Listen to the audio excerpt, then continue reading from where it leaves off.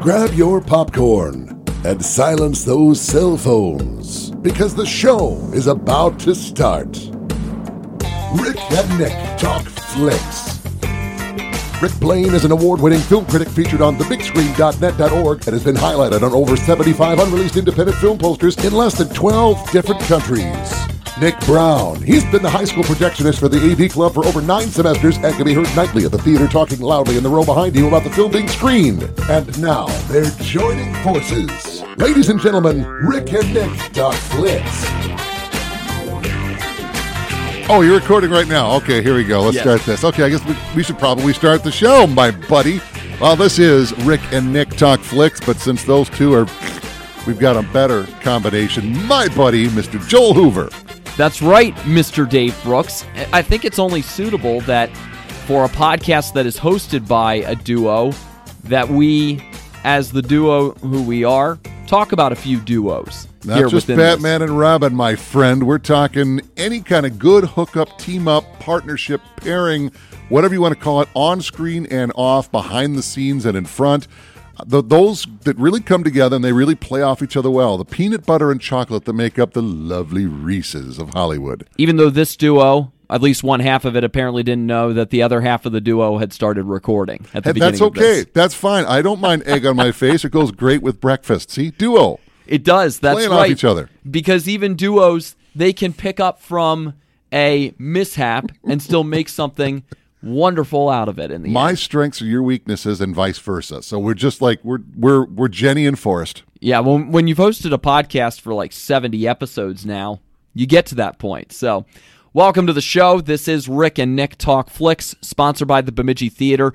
Open and located on Highway 2 just down from the airport. If you're not as comfortable going to movies these days, grab some popcorn there. You can do so from their concession stand and grab some of that yummy popcorn. If you are okay with going to movies these days, they've got them in there, new movies that are hitting the screen, and you can check them out.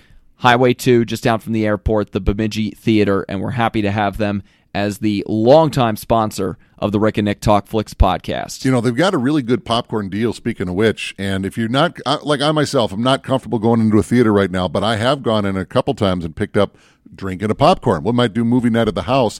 They've got a bucket. It's like an ice cream bucket kind of thing. $20, and you can get it refilled as many times as you want for $3-something.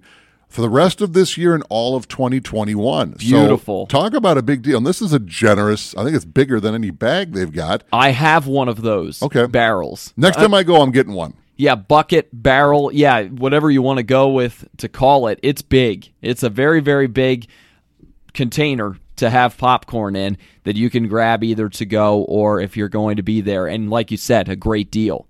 We're talking about a movie night this weekend. And when October comes, which is darn near here, it's just a solid month of spooky movies and movies that can be considered spooky movies. And getting our kiddo in on things, I think this fall he's going to watch E.T. He's never seen it. All right. It'll be a little spooky, but I wasn't much older when I saw it for the first time, so that's going to be coming up. And, hey, a nice big bucket of popcorn to go with it would just be marvelous. I think E.T., that's a good in-between kind of tweener movie. I think I just did a little bit of a redundancy there, in-between tweener. That's a little bit spooky, like you said, has the sci-fi element to it.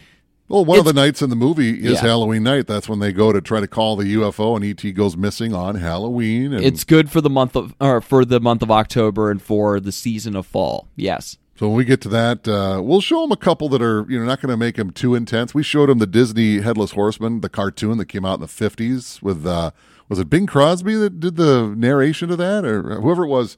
And he saw that one. He loved it right up until the Horseman showed up. And then he was like, ugh. That was last year. So that was a year ago. Wow. So he'll be better. Legend of Sleepy Hollow? You ever saw the cartoon version? I think I did a long time ago, but I sure can't remember it very well. And I definitely can't remember if Bing Crosby narrated it or not. It's like a 30, 40-minute episode of whatever, and it was paired with Mr. Toad's Wild Ride, Mr. Toad's Adventures. Okay. And so you watch one, then you watch the other. And it was, fun, and they're all good. But the Headless Horseman one, it creeped me out when I was a kid, too, but in the best way. And so at that time, he was 3, and it maybe got him. He liked it. He was okay. He wasn't traumatized. I don't want to watch that. But we showed him The Wizard of Oz. He didn't like the Wicked Witch either. So, or the Flying Monkeys. So I can't blame him. What, he didn't like somebody saying, "Hello, my little pretty"? I think she doesn't I guess say it wasn't she quite as nice as that. It. Yeah, I guess it wasn't quite as nice as I had said it there. Oh, hello, my pretty. That wouldn't scare me either. But Margaret Hamilton, who played the Wicked Witch, I remember she was so feared by kids, and apparently behind the scenes, she was a really nice lady. She went on an episode of Mr. Rogers with all the makeup and the witch's hat and everything. Really? And, oh, yeah. So Mr. Rogers could show the kids, look, this is all pretend. This is my friend Margaret. And now, Margaret, we're going to put the makeup on. See, it's just makeup, boys and girls. And here's the hat. Can I wear the hat? Oh, that's cool. So it kind of showed kids the magic behind the curtain, so to speak. They literally they lifted the curtain on the wizard, on the Wicked Witch this time, to show that it was just pretend. So clever. We're kind of doing that with our kiddos, so that might be kind of fun. But that was going down the rabbit hole a little deeper than I intended to plunge. Well, buddy, any current events or news of note to get into today with our episode? Do you want to talk about the box office stuff? Well, a little bit. We can kind of update it because things remain tepid at the box office. It was a pretty good start for Tenet, as it continues to be the first big tentpole movie to return to kind of the the big only screen. one, really. Yeah, really the only one. But things have gone pretty quiet because it has been a couple of weeks. Numbers are relatively stagnant. Yeah. So it's a tale of two different ways to do this. You have Tenet that's only coming out in theaters and has gotten very good reviews. You've seen it. You talked about it. I didn't hear that part. I put my fingers in my ear. But great reviews, soft box office, because a lot of people, kind of like me, don't want to go just yet. And then you've got Mulan that came out from Disney. Mulan was supposed to come out this last summer in theaters, got pushed. Came out, but not in theaters. It was part of Disney Plus. But the controversy on that was you're paying the whatever for your Disney Plus subscription, but for Mulan, on top of that, was $30 for, a 24-hour rental or whatever it is. And so you're paying the subscription plus the $30. Yep. A lot of people don't like that. But evidently, enough people were, that the numbers, box office-wise, if you want to call it that, have been very, very good for Mulan. So Disney's made the movie. So now the question is, into convenience. Into convenience, you could see it. You're not going to the theater to see it. But now this brings up the question. All right, you've got a lot of other movies waiting in the wings. James Bond's No Time to Die is scheduled still to come out in November. They've pushed Wonder Woman again now to just after Christmas time. Now these movies that are going to be coming out, theaters or bust.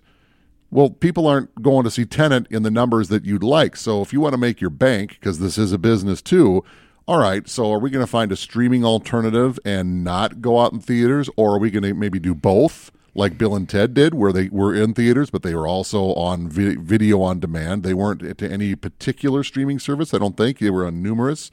You could get it on YouTube if you wanted to and pay it that way. Do you want to go that way, get it out for one, and make bank for two, or are you determined to be on screen and the big screen only for a while? But then you look at Tenet, the numbers aren't so great. Well, James Bond wants to make bank too. What do? I've got to think that soon-to-be releases, I've got to be looking at that possibility. What are we going to do? Are we going to push again? Are we going to stream it instead? Are we going to do a hybrid? What are we going to do? That is troubling for traditionalists like you and me who appreciate the movie-going experience, but such are the times that we are in with people who aren't quite as willing to go into the theaters these days and go see a movie. It does make for a difficult choice for these production companies and the distribution companies to decide, what are we going to do about this? What's the best way to go about it? The best way remains pretty open. That remains pretty general in terms of what that actually looks like. So it's going to be a tough choice to try to determine what to do about that because of what they're seeing already with just these two movies to compare side by side and look at. And again, like I said earlier, it's the ease of convenience when you've got a new movie that is right there that you can watch on a streaming service, or if you have a friend who has Disney Plus, to be able to watch it that way, and then you just kind of split the money between each other like you would for a pay-per-view fight, basically. Yeah. You could just do it as simple as that, and they still make their money, and meanwhile you still get a chance to watch it. But again, it is tough when the theater-going experience, the movie-going experience is such an enjoyable one as we've always known it, but now the clamor is growing to say maybe this should change. Maybe they should quote-unquote get with the times a little bit, even though it's like, why does it have to be this way? And it's tough that it has to be this way. But yeah, it's going to be one to watch with these upcoming movies. Do they really feel okay with kicking things back into the next year, pushing the movie calendar that much more? Because this is all we've known in terms of how movies get released previously, but what we know is changing. I suspect that it's not so much a question of what are you going to do during the pandemic. I mean, that's its own thing. Everyone's kind of figuring it out on the fly. But what are we going to do after the pandemic? The window between when it was theatrically exclusive versus when it was available in other forms, whether it was on video or VOD or streaming or on pay cable like HBO or whatever, that window is now shrinking. And now you've got all these studios that not only are producing the movies, they've also got if they don't yet, they're getting to the point where they have all their streaming services. You got Disney, they're about to redo CBS All Access now to Paramount Plus. You've got Warner Brothers with HBO Max, so on and so forth, and others that are coming. And now they've lifted the law that says theaters can't be owned by movie studios. Well, now they can. What do you think is happening? They're sectioning things off so that all of our Warner Brothers, for example, we're going to pick on them for a minute, all of our Warner Brother movies will be shown in our Warner Brother theaters exclusively. They'll be shown on our HBO Max, which is owned by Warner Brothers, and eventually they'll be coming out on the Warner Brothers TVs. TBS, for example, is owned by Warner. So, so you could see where it's going. And so They're going to divvy everything up and everything's exclusive. But here's the other problem. I want to go to a theater. Let's just say, for the sake of argument, that the Bemidji Theater gets bought by Warner Brothers. Well, there goes anything from Paramount. I'm not going to see the new Mission Impossible on screen unless I'm going to go get in the car and drive to Fargo or whatever, where the nearest Paramount theater is. And if I want to see something from Disney, well, I got to go to Duluth for that. So you can see where the problem is going to go. It's a trickle down of a lot of different things that we have talked about in the past that might be coming to a head in the future. And it's purely speculation of the direction where all of this is going. But you could see it coming. You could see right now, Disney's on the forefront of this. And it's We've seismic. got these movies, we're going to release them, but we're going to put it on our streaming service. And we're going to charge $30 on top of your subscription. Right. And evidently, there's been enough people that were like, okay, so now what do you think they're going to do now? If they'll go that far, let's see if they'll go a little further. And then at some point, you could, and this is my conspiracy theory, but you could see those chips falling into place like that. So this is what I see coming. Theaters will still exist. There might be less of them, but you're going to start running into problems of exclusivity, which on streaming services already you're running into people even right now, and there's more coming. So this is going to be an exacerbating problem where there's so many choices. I don't want to subscribe to 15 different streaming services just because I want to see all these things. I wanted to see the Greyhound movie. We've talked about this before, but I don't want to subscribe to Apple because I'm already subscribing to 3. I don't want 4. Yeah. Let's talk some happier tidings, shall we? We have on this podcast in the past talked about quality or really enjoyable individuals to watch on the screen in terms of actors. We've talked about directors, individuals. We've talked about great ensembles in the past as well. But a good duo, a good tag team, like with podcast hosts or fill-in podcast hosts. If we ever find a good podcast host like you've just mentioned, we'll be sure to let you know. Yes, we will. Well, the ones who would typically be doing this are continuing to get themselves involved in whatever that's outside of actually hosting the podcast that bears their name. But a great duo, there's just something about two feeding off of each other and complementing each other, whether it's on screen or off screen, that just is really appealing. And I don't know why that's the case with two. Sometimes it's a trio. Sometimes there's a really good trio that works really well. Like I think the dynamic of George Clooney, Brad Pitt, Matt Damon in the Ocean's movies, although they're within an ensemble, but those three, especially at the core, there's something about that just works great. But when you have two who can tag team off each other, whether it's in a great rom-com or action buddies from even back in like the 80s. You get some of those action duos that come to mind, or a good director-actor combo, or a director behind-the-scenes person combo. Boy, there's something about a great duo, Dave, that really resonates within a movie, and you can go back to the 30s and the 40s and the golden age of Hollywood to look back to where you can find a lot of dynamic duos. And not just on screen, behind the scenes as well, and maybe a combination thereof. I can give you an example right off the bat where you've got on screen Robert De Niro, and behind the scenes is, how many movies have he and Martin Scorsese done together? I mean, it's 20? Plus the whole first season of The Irishman.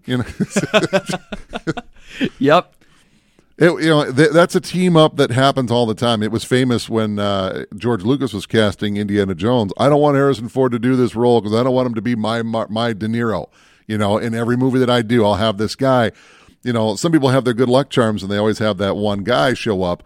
But De Niro and Scorsese, I mean, they've got their own subgenre out of, I'd have to look it up. It's not a good luck charm, though, if it works really well. It's just a really great team. I mean, if they work well together within their movies, it's a great team. I mean, did Scorsese need De Niro in every one of his movies?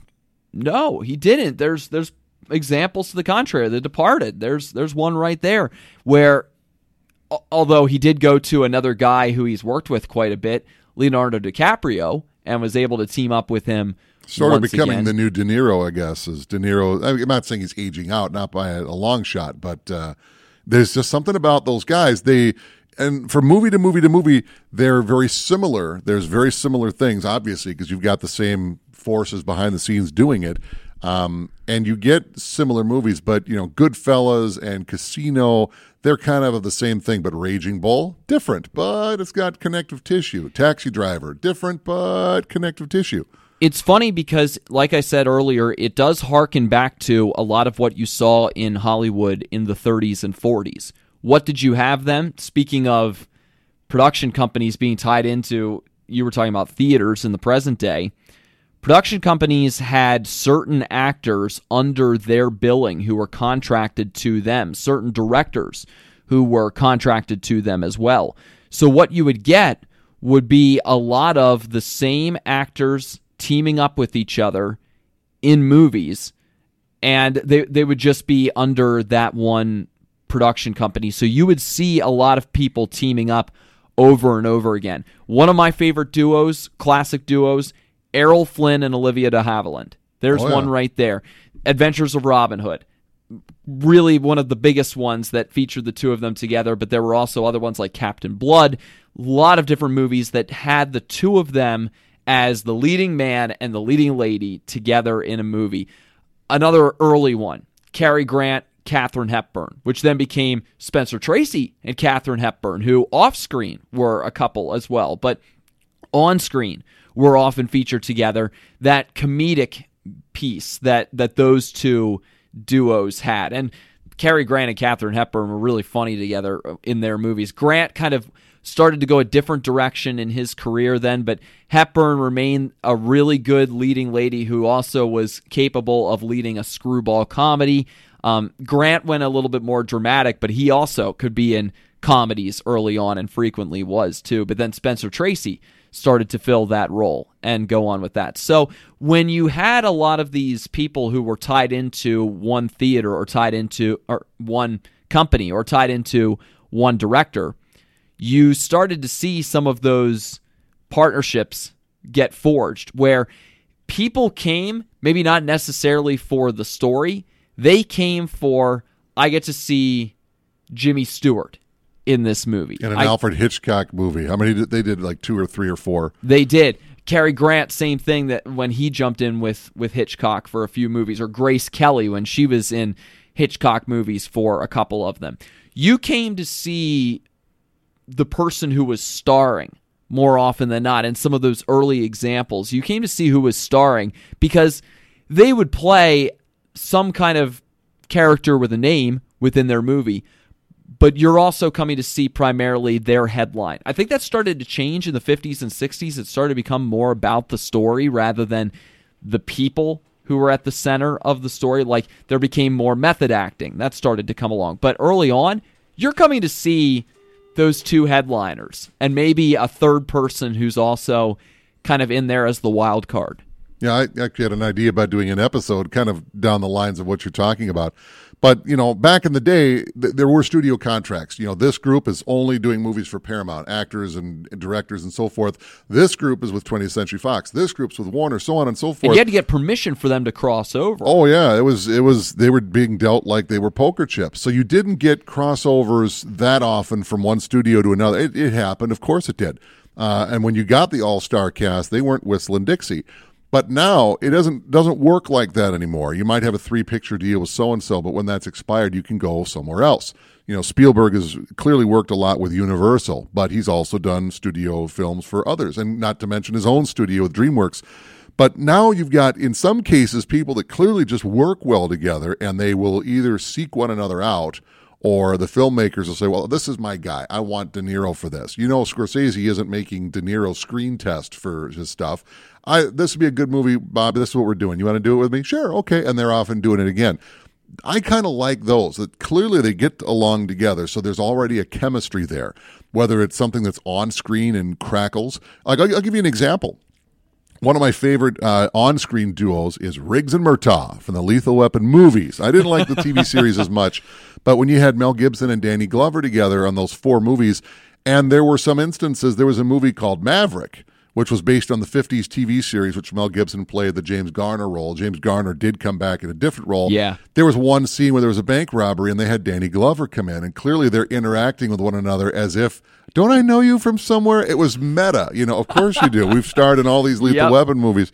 But the funny thing is, on screen, Riggs is just a wild guy. Yes. And Murtaugh is very uptight and all this. Apparently, in real life, it's kind of the opposite. Danny Glover's like, whatever. And, Mel Gibson's very strict about things, a little wild, but he's more. So they kind of play off that in real life to their characters and the way that they interact with one another. One's weakness is the other's strength, and they kind of make a good bond.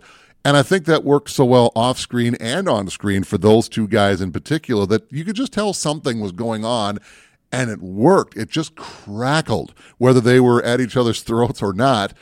It was just a great team-up partnership, so much so that even now, it's been, 20-some, almost 30 years since the last Lethal Weapon. They're talking about a 5th one. Listen, for guys like you and me, we can appreciate those buddy partnerships on screen a little bit more, can't we? Let's go even further back to one of the original buddy partnerships on screen. Robert Redford and Paul Newman. Oh, one of the all-time classics. You put the two of them together in the movies they were in, and they're just sensational. You've got Butch Cassidy and the Sundance Kid, which you go into thinking, okay, we've got two of the most famous criminals in American history teaming up together. This is going to be a little bit serious, isn't it? No, it ends up not being with the movie. You've got Paul Newman riding around on a bicycle with raindrops falling on his head. Not literally, the song was playing as he was doing that, but you've got the two of them cracking jokes with each other as they're on the run from the law. And you're like, what exactly is going on here? This is not what I expected, but it worked with the two of them. And then you go into The Sting, and you've got them in a different environment, but the same two guys once again. And once again, it just works beautifully because they feed off of each other. They've got their own particular quirks, their own way of doing things with the way that they act, and it's just so natural. And again, for guys like you and me, we appreciate seeing some guy buddyship on screen and working that way.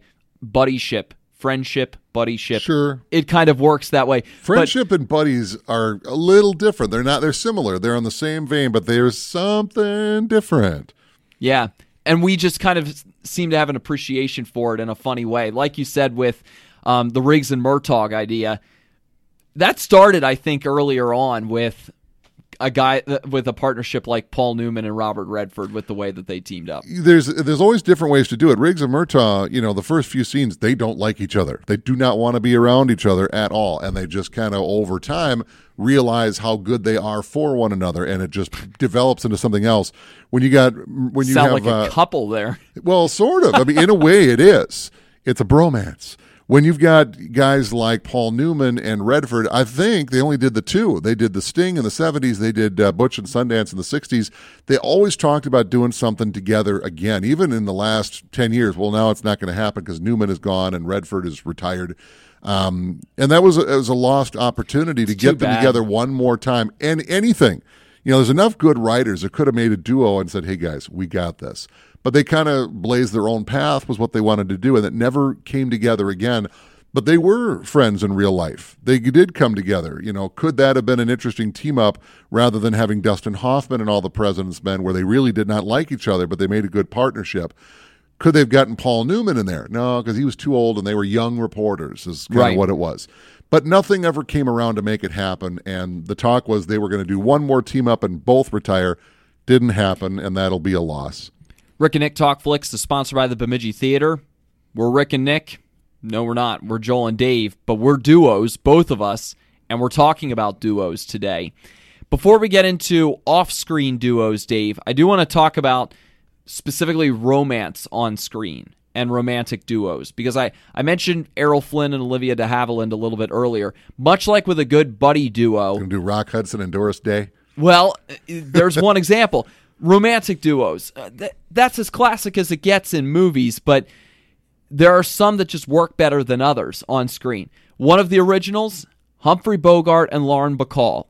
A duo on screen, and they became a duo off screen as a result with their marriage then, too. They are truly iconic. They are, and they were one of the earliest examples of setting in stone a really strong romantic partnership on screen. I mentioned Spencer Tracy and Katharine Hepburn as well in that same time frame. You get those kinds of duos too, and sometimes it can work really well on screen as well. And I thought of this topic, and I thought of Bogey and Bacall because I just watched a movie of theirs the other week that I hadn't seen in a long time. So, well, every again, time you hear about a team up of a guy and a gal, we're going to be the best duo, since you always hear Bogey and Bacall. It's on everybody's list. Even if you're 20-something and you don't really know who they are, but you've heard somebody say it, there's a reason. That's peanut butter and jelly. Right. Exactly. And that's where it all began as far as romantic duos on screen. Any favorites that you have, or any that you think really are a great example of this is what it looks like? I think they only did the one team up, really, but you had that, they really crackled, and nobody saw that coming. It was George Clooney and Jennifer Lopez and Out of Sight. I mean, people were, wow, that's a team up, but they never re-teamed up. They just did the one, and wow, was that something? That was one of those examples where, do you go for the story or do you go to see the stars or the pairings? Would you go see a Paul Newman and Robert Redford movie as their trash men? Yes, because you know that they're going to interact.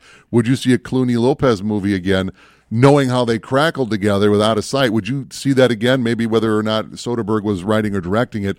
Yes. You're going for the cool factor. When you've got those two, and then when you consider the director who's involved as well, you're absolutely going for the cool factor there, aren't you? It was more than that, because he's a convict. She was a marshal, I think, U.S. Marshal Service, I think is what her character was. Yeah. And, she's after him, but she's also kind of after him, or at least allowing him to get to her. They're on the run, and the whole SWAT team is in the hotel to get him, and the elevator doors open, and he's just standing there and gives her a wave, and she just kind of like waves back, and doors close, and she lets him go. I mean, it was almost like something out of the Thomas Crown Affair. Exactly. It borrowed that same kind of method as far as making that kind of duo work, the unlikely duo of one's chasing the other, but they're also kind of chasing each other because there's clearly interest there. And that's one of my favorite movies, and a big reason why is because Steve McQueen and Faye Dunaway are just ridiculously good together with their back and forth, their just partnership in general, and also the the general flow of their conversations and some of the mannerisms and the looks they give each other, all of that just adds up to a partnership that's just brimming with interest and that's brimming with real intrigue on screen too. I mean, I love that duo. I can't believe they only did one movie together because it just worked so super well. But also, again, having a director who is pretty slick, Norman Jewison, running the show with all of that certainly helped too. But again, another duo that worked extremely well on screen with their back and forth that they had. And it's not always about what gets said. It's also about the way that they respond to each other. And you can tell with the really good ones, there is just this natural flow in conversation, but there's also a natural flow in looks to one another. How about another one from the 90s, Tom Hanks and Meg Ryan? I mean, they were the classic. They did like 3 movies together. I think it ended up being 4. They ended up teaming up again just a couple of years ago for a lesser-known movie, I think. Oh, I didn't hear about that one. They did Volcano. They did Sleepless in Seattle. They did You Got Mail. Was there a 4th one? There was. Just a couple of years ago. I think 2015 they reunited for a lesser-known project that was done. I never heard of it. Must have been lesser-known. I was just reading about it leading into this episode today, but romantic comedy duos, they were a huge one. Oh, yeah. Richard Gere and Julia Roberts, another one from in the 90s, a couple of times that they teamed up, first with Pretty Woman and then with Runaway Bride. But that romantic comedy division, that created an opportunity within a genre like that to have some team-ups like that. And Tom Hanks and Meg Ryan, they're the biggest one that comes to mind. Even though they didn't share scenes all that often, especially in Sleepless in Seattle, they rarely shared the screen together in there, but it's the connection from afar that was so compelling. Yeah. I even thought, even though they did the one, stick with Meg Ryan and Billy Crystal when they did their one movie, and Harry Met Sally, it was such absolute chemistry, and everyone thought that would be perfect to team up again, but never did. And maybe there's something about that. If every couple years Billy Crystal and Meg Ryan are doing another movie, then there's another movie, at some point maybe the movies aren't as good, and does that take something away from the original? Does Jaws the Revenge take away from the brilliance of the first movie because how bad the 4th one was? The first one, does it stand on its own, or does it get pulled down just a little bit, like those Yellow Barrels? Is the fact that you only get so many team-ups and they're good, and they're just left as they were, perfect and untouched. The Sting and Butch and Sundance are both brilliant movies in and of themselves, but they didn't do the other movies to maybe tarnish that team-up. Maybe there's something special about Clooney and Lopez only doing the one movie and really doing it well. I think there's a good point there, Dave, because after Titanic, I think people really wanted to see Leonardo DiCaprio and Kate Winslet team up again for a movie. And then I remember when Revolutionary Road came around in the 2000s then, there was more buzz about the fact that DiCaprio and Winslet were going to be back on screen together than about the movie itself. There was a lot less talk about this movie and what it's about than DiCaprio and Winslet. They're back together again. Like, people were super excited about just that portion of it rather than the movie. But like you were talking about earlier, that harkens back to the day. So you've got Spencer Tracy and Katharine Hepburn together. Does it matter what the story's about? Sometimes the story was kind of like, what it was about, I don't even remember. I just watched those two guys.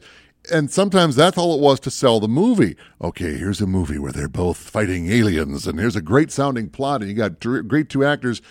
Plot schmott. This was about 2 people that everyone wanted to see together, and they made it work. And it always works so well. Look at Tom Cruise and Nicole Kidman. They started out in Days of Thunder before they were married or anything. That's how they met, actually, on that movie. But they also did Far and Away. Then they did Eyes Wide Shut. And those movies got less and less good as they went. Eyes Wide Shut was Kubrick, of course, and there was interest there. But the movie, it was because it was Kubrick, and that's all that mattered. It was Kubrick. Oh, and it's Cruise and Kidman while they were still together, which may have played a strain in their what became a divorce later. Who knows? But the dynamic on the screen, depending on your taste, it was really good, or it was But the movies were kind of and they got less good as they went. Sometimes you try to force it. Sometimes it's by convenience. Well, we're married. Let's do a movie together. I don't want to be gone for a year and a half away from you. Why don't you be my co-star? We'll do it together. And however it works. And so it does not always work, but sometimes it kind of does work in a way. There was a big fascination between those two big stars, Cruise and Kidman, until it didn't happen anymore. There are, I think, lessons to learn from examples like that, where if you've got a good partnership, sometimes it's just best when you have a great one-off or a great individual movie where it worked really well together. Would I have been interested to see Steve McQueen and Faye Dunaway team up again later on in another movie and see how that would go?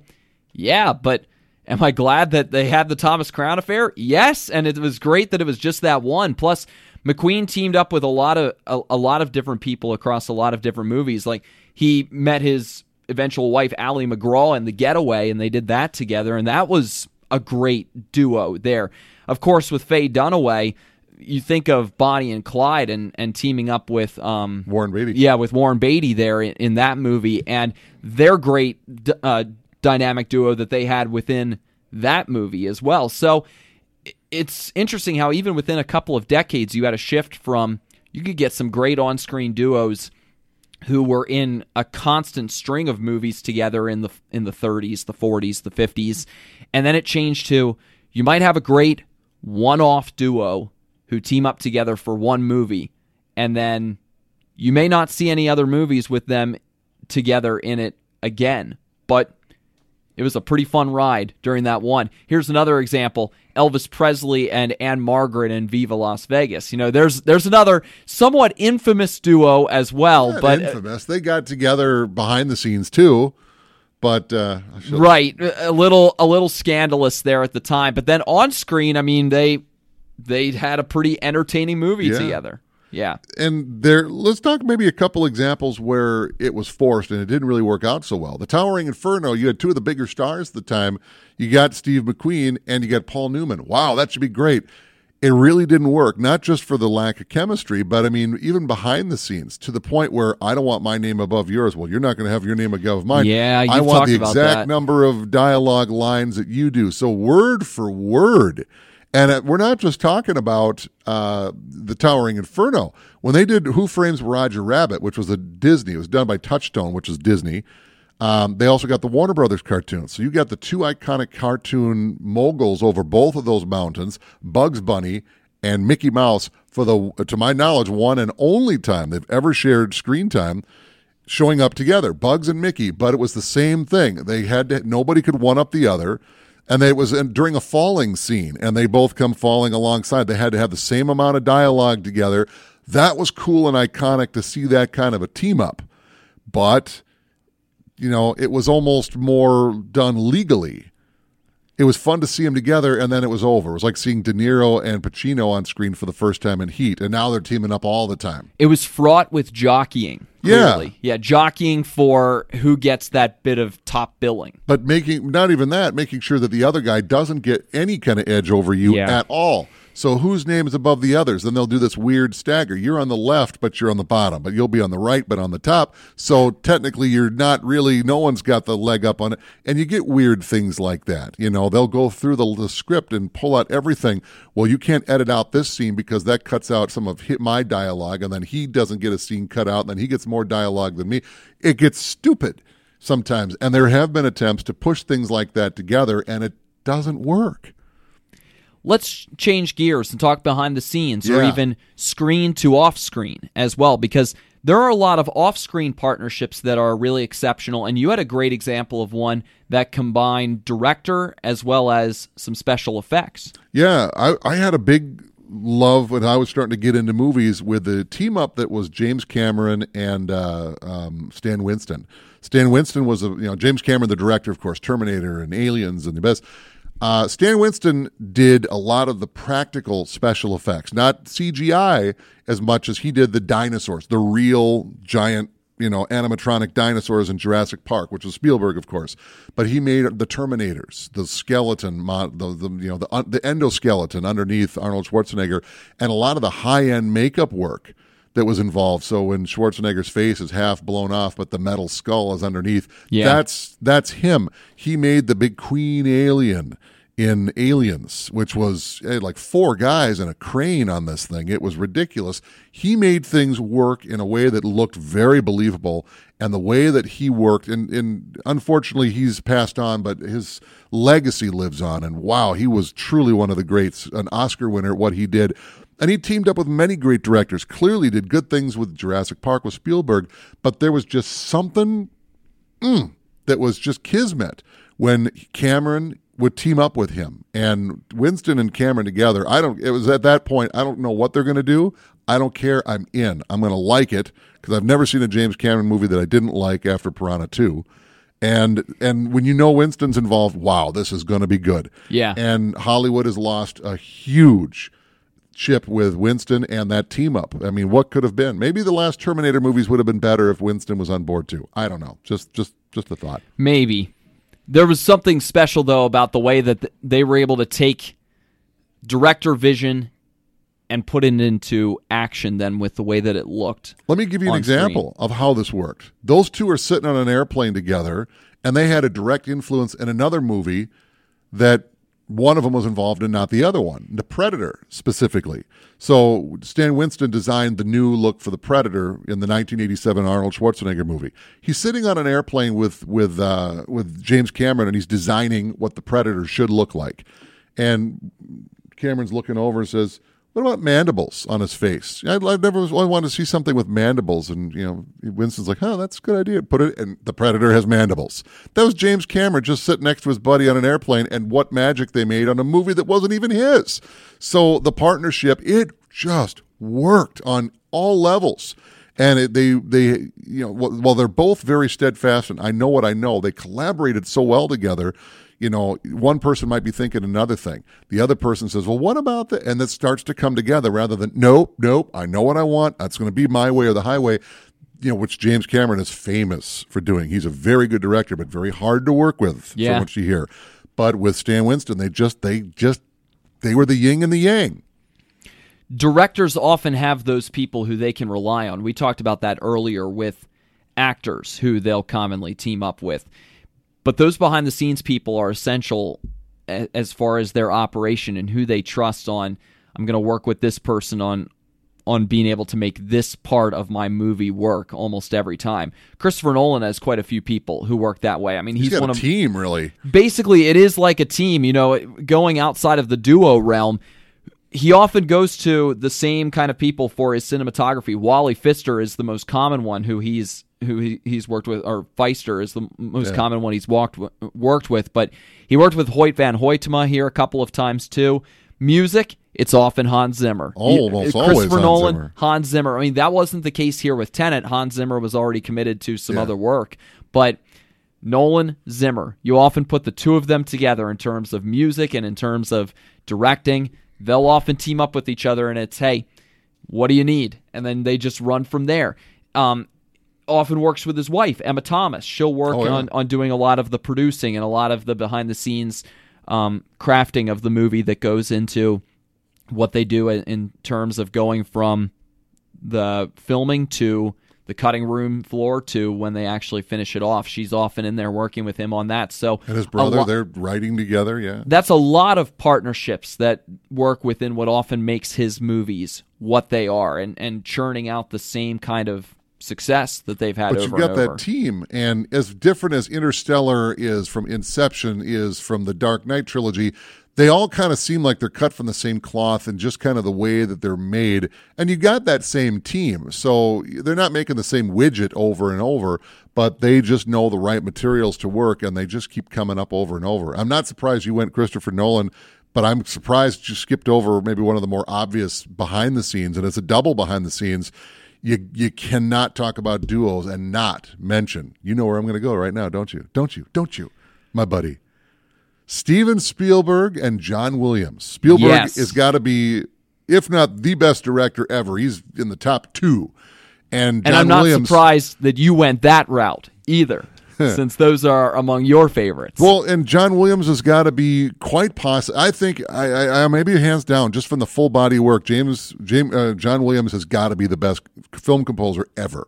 Now, it's not that they've only worked with one hard another. to argue, even though there are a lot of great ones. They're absolutely iconic. If you do dun, dun, dun, dun, you know what it is. That's right. If you didn't, that's, again, I mean, it's just absolutely iconic. John Williams alone changed the sound of cinema, from Star Wars to Jurassic Park to even JFK got into some heavier stuff. And it's not that, every Spielberg movie is John Williams. Every so often, John Williams just isn't available. And he's getting to the point where he's got to be approaching retirement, I think. He's already said, I'm done with Star Wars from after Rise of Skywalker, so that part is done. Will he work with Spielberg some more? Yeah, probably. But there have been other movies where he's working on a Star Wars movie and Spielberg's got a movie coming up. Is John Williams going to be available? No. So Spielberg has worked with other people in the past. But generally, he keeps getting teamed up with John Williams. And I'll give you a good example of one of their collaborations with Jaws. We all know, didn't. So Spielberg and John Williams get together, and Williams, okay, I got the score here. He's like, okay. And Spielberg had told the story that he's sitting there in John Williams' house or whatever, and there's the piano. There's no orchestra. It's just, we're going to play it on the piano. And he just takes two fingers, didn't. And Spielberg said, I thought you were kidding. I thought he was kidding. There's no way. That's really funny, John. Okay, really, let's hear the score. No, that's it. And the whole idea behind it was it's primal. It's all it is. And it just picks up peace. It's primal. And Spielberg did not see it. He did, at least not initially. He did not see what John Williams was pushing. And he very well could have said, John, no, I really think you're kidding. I'm not getting this. Give me a orchestral piece, not didn't. But they worked so well together. It's stuck, obviously, and it's become one of the most iconic pieces of film music ever done. And from Sugarland Express, I think was the first time that they worked together, through Jaws, through Indiana Jones, through even some of the more fun movies where they do more of a jazz score, like The Terminal with Tom Hanks, Saving Private Ryan, which is more sweeping and orchestral. I haven't looked. I don't know if he's doing the score for West Side Story since it's a musical, but he very well might be. I haven't looked that one up, but that's what you can look that up for me. I can take care of that. But it is true. My buddy's got my back. It's truly one of the best partnerships from two people that you just don't see together. And enough to the point that they have an album out, the two of them. I mean, it's not Spielberg singing John Williams hits. It's basically John Williams conducting all the scores from all these various Spielberg movies together in one epic team up, so to speak. And it's, wow. Talk about transforming history together in the cinema. Are they working on West Side Story together? No, David Newman is going to be doing the score adaptation for it. They're saying music is by Leonard Bernstein with the original score, but it's going to be an adaptation that David Newman is doing. Okay, and and that might from be the original. That might be more Newman's. That might be more of his paintbrush, so to speak. Not that John Williams could do anything, honestly, but yeah. When we talked about Spielberg, we talked about the sense of wonderment that often comes with his movies. You get a bit of that within the way that he makes the movie and the way that the movie comes off, but a big part of that is with the score, and that's why it's such a good team between him and John Williams, because there's something about the way that John Williams crafts those terrific, memorable songs in your mind, that terrific, memorable music in your mind, that it resonates with you. It sticks with you. Like you said, those are themes that you can easily recall in your mind, and they fit the tone of the movie really well. The adventurous tone of a lot of those movies. It suits. Sticking with Spielberg for just a moment, he and Tom Hanks, and not just on screen, Saving Private Ryan, Catch Me If You Can, and others, The Terminal, but even behind the scenes, the two of them executive produced Band of Brothers, which is just absolutely, it's one of the better shows. It's a 10-hour miniseries on HBO. It's about World War II and the Easy Company that was in the European theater. It's a fantastic show. It's like a 10-hour movie, really is what it is. Yeah. And it is absolutely spectacular. And I know myself, it's like trying to eat a potato chip. You're not. You're going to eat the whole bag, or at least a whole bunch more. If I see one episode, and I've got it at home on disc, that's it. We're watching it, and it's just the way it is. Whatever I was going to do today, it's off. We're sitting and we're watching this. Yeah, but this is episode 4. Well, I've got the whole thing. Let's go start with episode 1 and go all the way through. It is a spectacular show, and the two of them together really made that happen, and that sprung out in a lot of ways from Saving Private Ryan. A lot of the crew that was involved in that came over to do the same thing with Saving Private Ryan, went into Band of Brothers. The look was the same. It really was born out of that. And what a partnership that those two have had. It's really been something. Sometimes you get duos that are just natural, but then they end up feeding into making some great movies. And I'm talking about the Coen brothers. And that's a brothers, though. That's even still, yeah. Dave, they could have just decided, hey, we're going to each go off and do our own thing. That's true. But they decided, hey, you know what? Let's go and let's make some movies together. And it's turned out pretty well for them. I mean, you get a natural partnership like that right there. You could take it and run with it if you'd want to, or you could just say, I don't need to. I've grown up with you. I'm related to you. It doesn't matter. But then you get that creativity that can come from that natural partnership, and look where it's taken them. There are some movies that are directed by multiple people, 2 people or something along those lines. It does happen. And usually when you see it, it's a bad sign. It usually means somebody had to take over for somebody else. And sometimes it's a credit thing where, like with Solo, Ron Howard had to reshoot over 50% of the movie to take it away from Lord and Miller. A duo on their own. A duo on their own, yeah. But you also have, in animation, that's different. And then you have team-ups. The Wachowski brothers had done the Matrix movies, and Lana Wachowski is now doing the new 4th Matrix movie.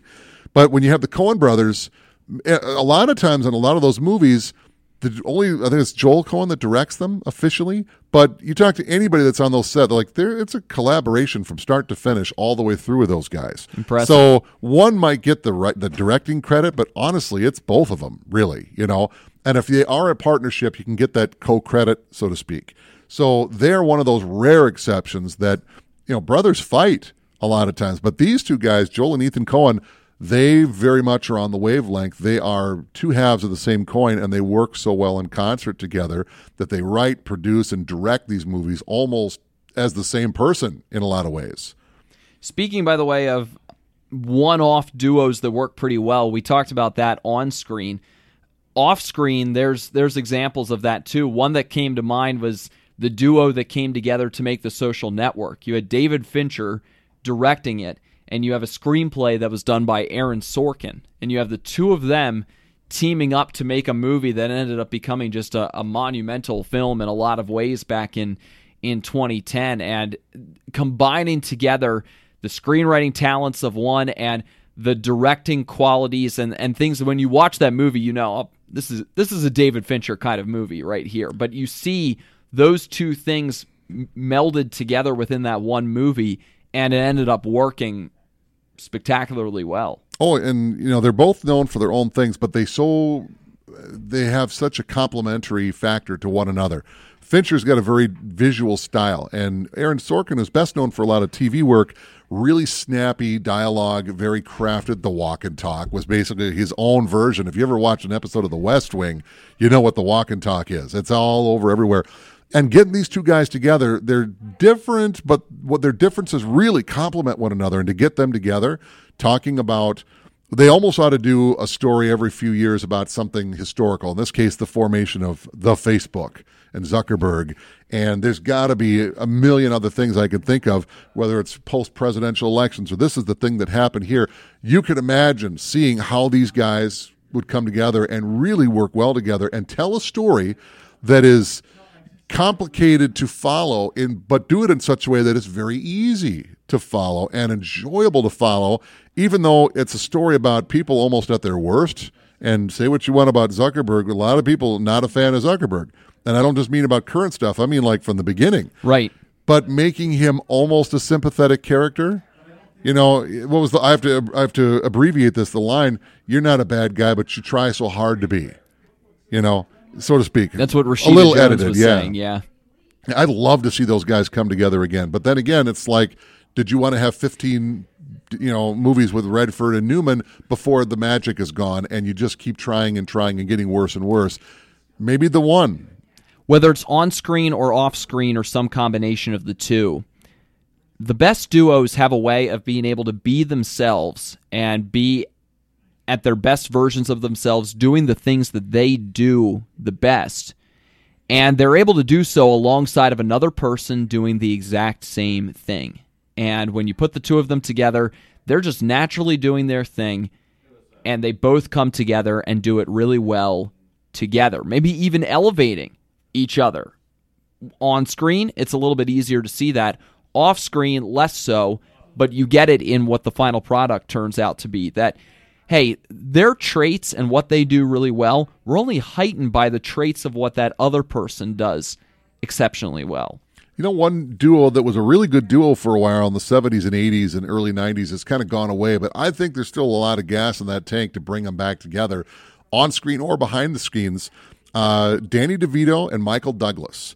And they threw Kathleen Turner in for the mix for the Romancing the Stone and Jewel of the Nile. But, you know, you go back to One Flew Over the Cuckoo's Nest. You know, Michael Douglas produced it. He was involved in it, not on screen. And it was one of the first big film roles for Danny DeVito. And between producing and directing or starring, they kind of danced around one another's orbit. And even the three of them, if you keep Kathleen Turner in, they did The War of the Roses, which is not part of, you know, the Romancing the Stone at all. It's just the three of them together.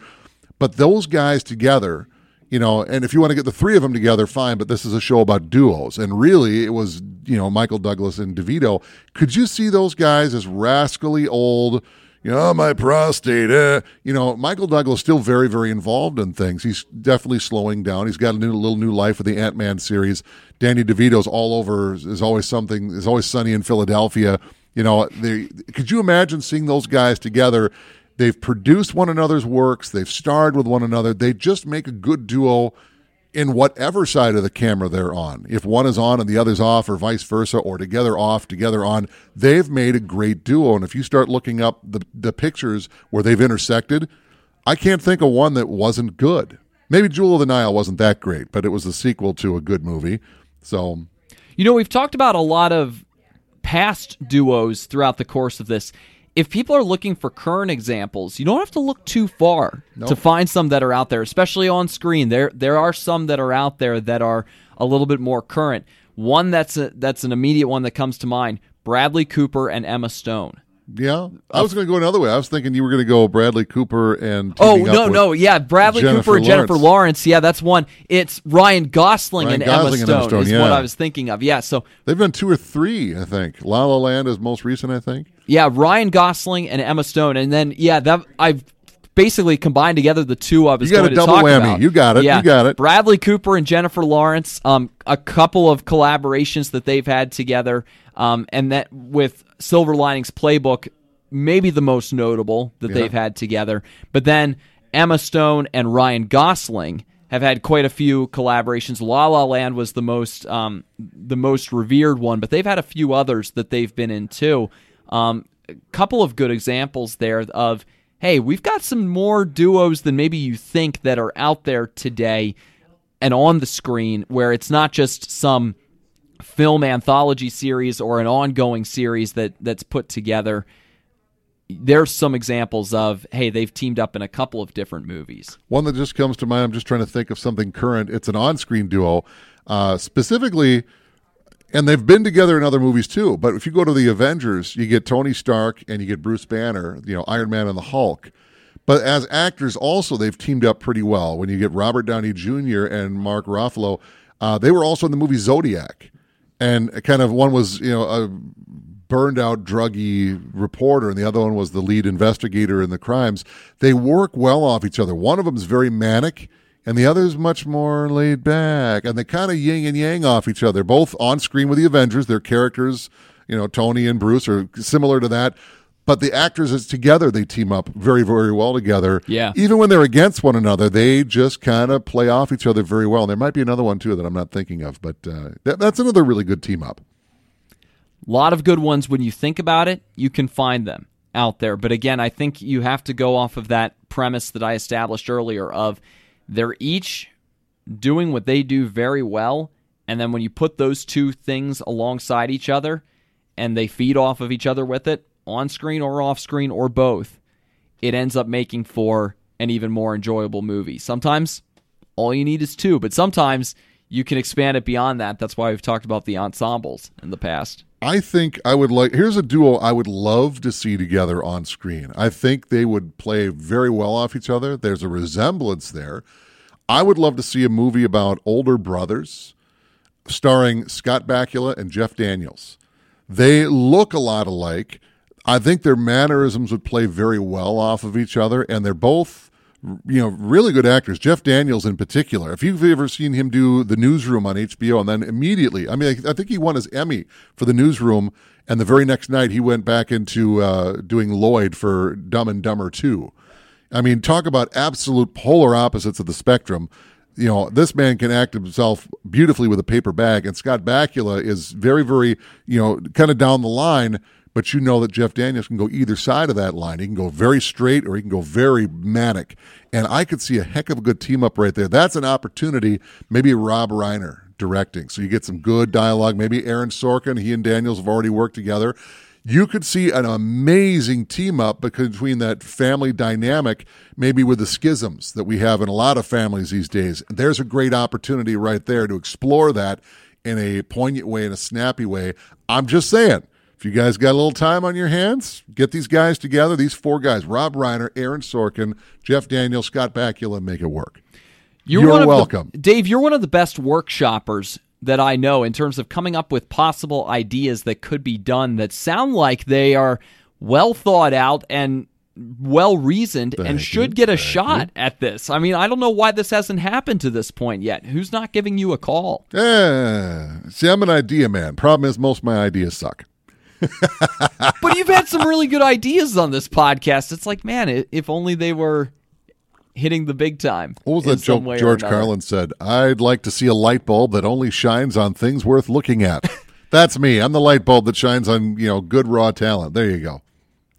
At least you're pointing the way, though, or trying to point the way on, maybe you should try to do this, try to do that. Some of it's just, I don't want to criticize unless I can offer a better example. So if I point out a problem, it's because here's a problem, let's avoid it. Here's a way around it.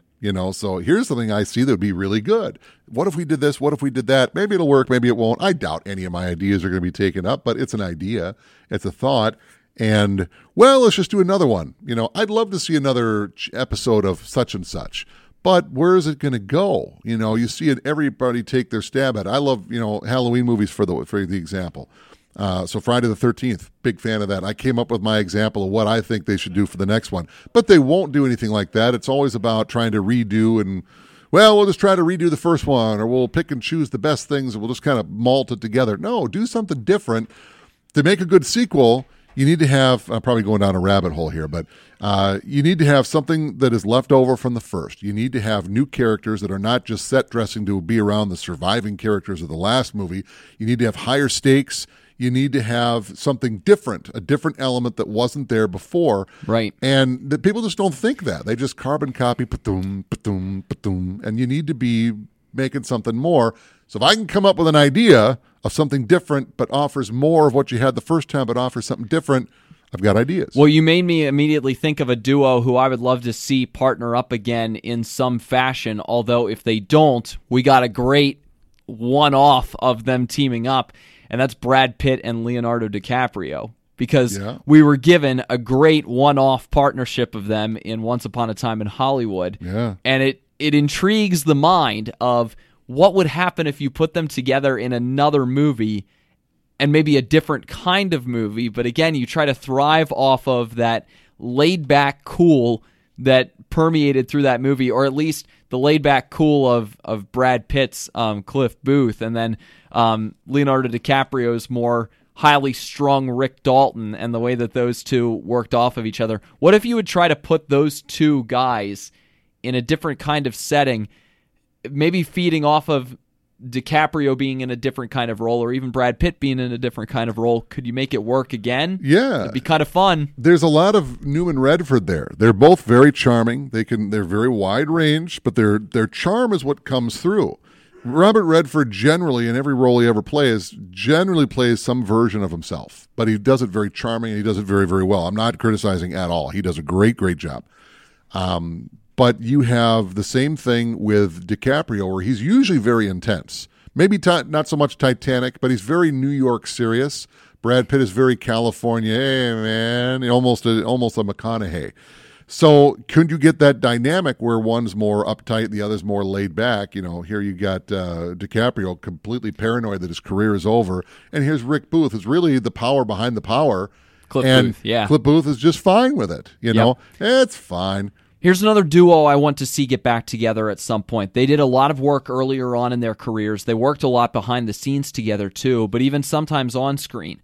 I would love to see Matt Damon and Ben Affleck team up again, because we haven't seen them together on screen since really early on in their careers. And again, they did a lot of work off screen as well, teaming up to put movies together as well. I'd like to see them later on in their careers now reuniting again. Two guys with very similar roots.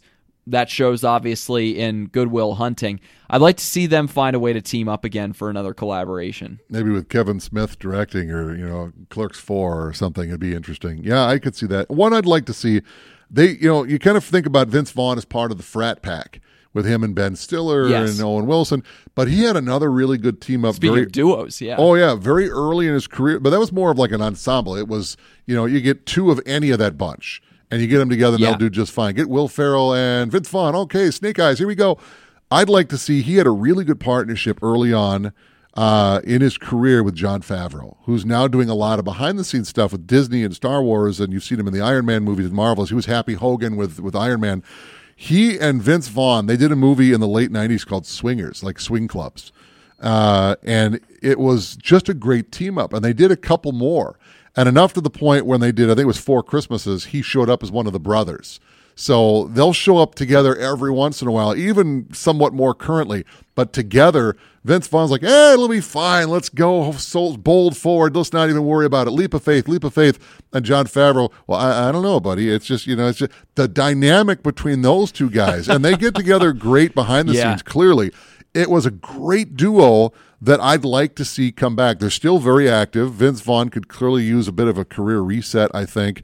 I think that might be an opportunity right there that could work very well. Very good partnership. If you haven't seen it, go see Swingers. We've seen plenty of them on the small screen together. It'd be kind of funny if Tina Fey and Amy Poehler could find something for the big screen to work too, because there's plenty of them. Again, small screens or award shows, you put the two of them together, you're golden. Well, they did. Finding a way on the big screen, similar to like a Kristen Wiig, Maya Rudolph kind of big screen collaboration. That'd be kind of fun too. They've done a couple, and they did. What was that other one? It was the sisters, and I think it came out the same weekend as Star Wars. I think it was, with The Force Awakens, which they knew nobody was going to see our movie because they're going to go see Star Wars, and that became part of the marketing. Okay. Yeah, after you've seen Star Wars for the third time, come see our movie. I remember what you're talking about. I don't remember it was about the sisters or whatever. I did see it, and I laughed my butt off. It was funny. So maybe more of a wider release or a wider interest release then. I love seeing them host the Emmys or whatever together because they can do no wrong together. Even if the movie's kind of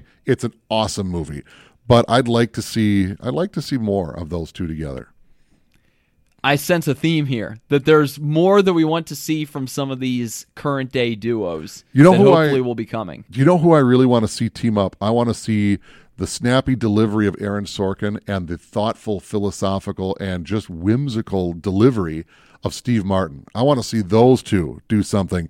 When Steve Martin is in charge of helping to make the movie, not just act in it, there's Steve Martin movies where he's just in it, and then there's movies partially made by Steve Martin. Right. There's a difference between the two of them. If you get those two together to craft the movie, and Martin is in the movie as well, we got something magical. But they just don't make movies for, educated adults, we'll just put it that way, anymore. They all have to be funny and punchy and fit in a shoebox and then quickly marketed, packaged, and done and out, make the next one. But that would be well-crafted meal right there. You just about summed up the whole thing right there. Yes, I did. Pretty well. Rick and Nick Talk Flicks is sponsored by the Bemidji Theater. It's located on Highway 2, just down from the airport. Remember, stop by. Make sure that you get a chance to pick up your popcorn and also get an opportunity to grab some more from the concessions if you'd like. If you're not comfortable going to a movie, if you're good with going, they've got new movies going right now, so come and check it out. The Bemidji Theater located on Highway 2. This duo is just about at the end for today's episode. We've hit the end of the dusty trail there, Hop-Along Hoove. I say, though, we collaborate again sometime in the future. Maybe About like 2 weeks? How about 2 weeks? Yeah. About 2 weeks? I was Okay. just thinking the same thing. Yeah. No wonder we're good at this. We'll team up once again. Yeah. Thunder and lightning unite, East Coast and Midwest. Ah! A little too far? That's one way to Too put deep? it. Yeah, that's one way to put it.